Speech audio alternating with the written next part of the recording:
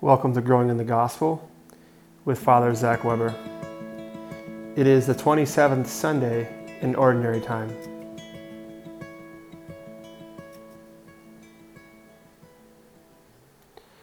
Well, welcome to Growing in the Gospel. Father Zach here, and as we enter into this preparation podcast, my prayer again, as I first started it when I first arrived in Anago, is to hopefully help you have a more prepared sense of what you're receiving at Mass, but also to inspire you to start a Bible study, to call upon the Holy Spirit, to open your catechism, to search for peace, and to know that nothing is impossible with God.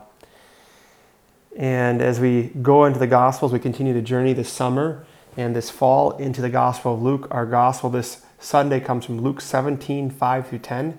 So if you have a Bible, open it up. Sit with the Lord, call upon the Holy Spirit, and really open your heart to what God is trying to say to you, to your faith community, and to all those around you. As we read from the Holy Scriptures in the Gospel of Luke. The apostles said to the Lord, "Increase our faith." The Lord replied, "If you have faith the size of a mustard seed, you will say to this mulberry tree, 'Be uprooted and planted in the sea,' and it would obey you. Who among you would say to your servant, who has just come in from plowing or tending sheep in the field, 'Come here immediately and take your place at table'?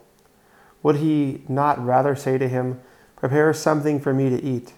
Put on your apron and wait on me while I eat and drink. You may eat and drink when I am finished'? Is he grateful to that servant because he did what he was commanded? So should it be with you.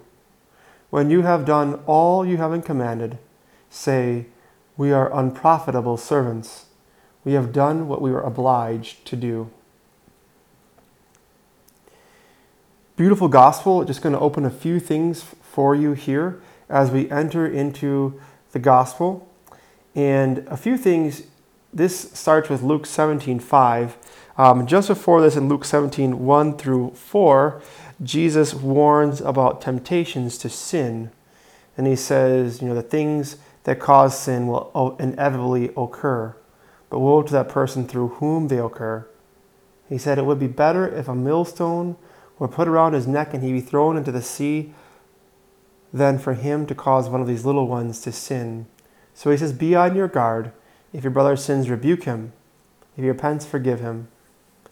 And if he wrongs you 7 times in one day and returns to you 7 times saying, "I'm sorry," you should forgive him. And then he said, the apostles say, "Lord, increase our faith," because how the heck are we going to do that? Because people are hard to love. Some people make your blood boil. Some people have done some nasty things to us. Some people have done horrible things to others. And Jesus agrees. It's tough. So they're asking for an increase in faith. And that's where Jesus talks about, if you have faith the size of a mustard seed. So he says, just have a little and allow yourselves to grow from there. And he reminds them that Christian disciples can make no claim on God's graciousness in fulfilling the exacting demands of discipleship. They are only doing their duty. So this is Jesus trying to point us towards a more intellectually based faith, to guard our hearts against our emotions so we can learn that I have to get past the fact that I'd rather sleep than pray. I'd rather play video games than pray when it doesn't feel good, because a mature Christian, an anti-fragile Christian, doesn't make decisions based off of how I feel. That's where the beauty of the Catholic faith is, because we have intellectual tradition for 2,000 years, and our church is, by the grace of God, still together. Other churches, Protestant denominations and evangelical denominations, they start their own thing and they break off. Sometimes because it doesn't feel good to be in this church or that church. And, it's a tough time to be a Catholic. But we really have to go deep into growing and being on our guard, I would say, against our emotions. Having just a little bit of faith, but protecting that faith with our intellectual knowledge, learning from our catechism, learning the truth, not being afraid to ask questions. To be humble enough to ask questions when I don't understand. to not be prideful, to live in fear. So the Lord can indeed free me so I can live a life based on duty rather than my feelings. And then the Lord says, will any one of you who has a servant plowing or keeping sheep say to him, come at once and sit at the table? Notice how there is a man seeking to be served in the parable, and there's someone seeking to serve.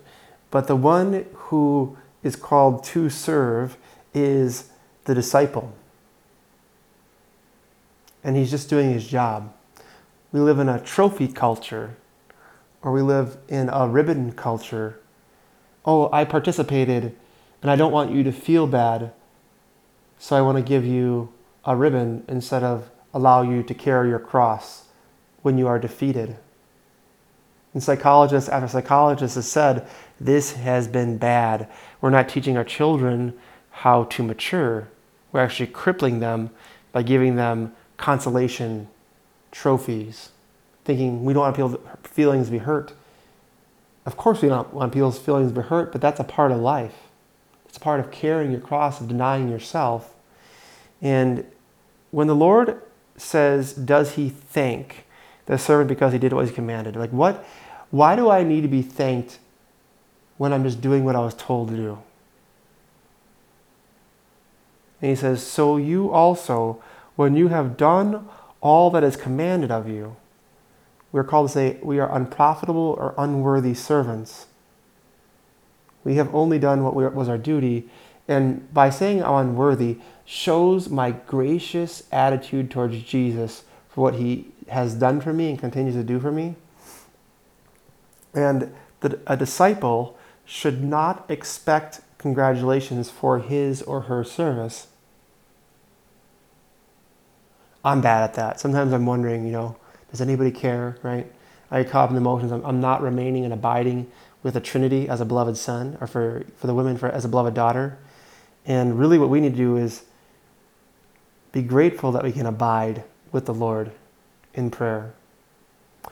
And our work as a disciple is important, but not beyond the call of Christian duty. Is our duty to serve. Is our duty to pray. It is our duty to defend the church militant, right? To fight the good fight of faith, as we heard last weekend from St. Timothy to Paul to St. Timothy. And he says, no one can fully repay God for his gifts. And that one gift we need to protect is that gift of faith that somehow I believe, somehow I have trust, I have confidence by God's goodness to me. And we have to know that nothing is impossible.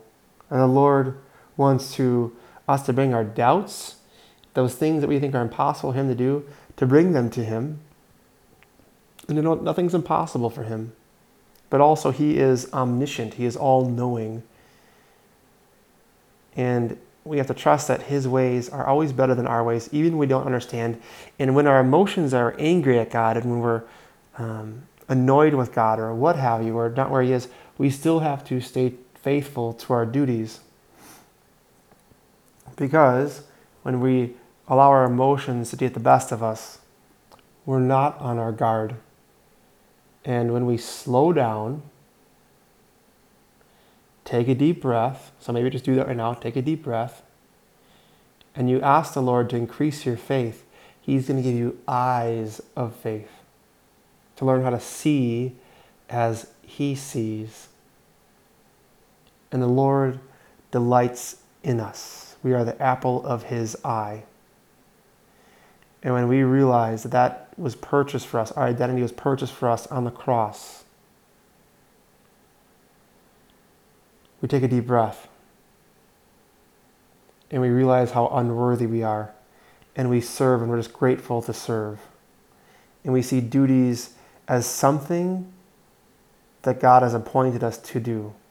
And we're grateful to do it, but we do it even when it doesn't feel good, because we know it's the right thing to do. The right thing to do is what the month of October is all about. It is pro-life month. And that means to love everyone. So if you're pro-life, you're pro-love. from womb to tomb, and it is tough.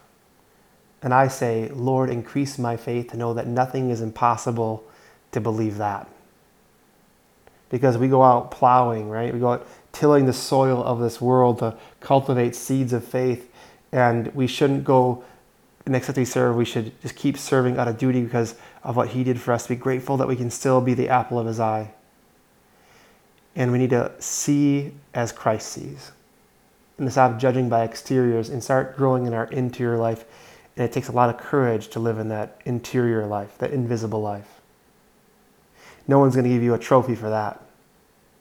But our trophy awaits us in heaven. And let us always keep that in mind. The song I want to close with is called Nothing is Impossible by Joe Zambone. Nothing. If you need hope, I hope that this song increases your hope, your faith, and your love. May Almighty God bless you in the name of the Father, and of the Son, and of the Holy Spirit. Amen.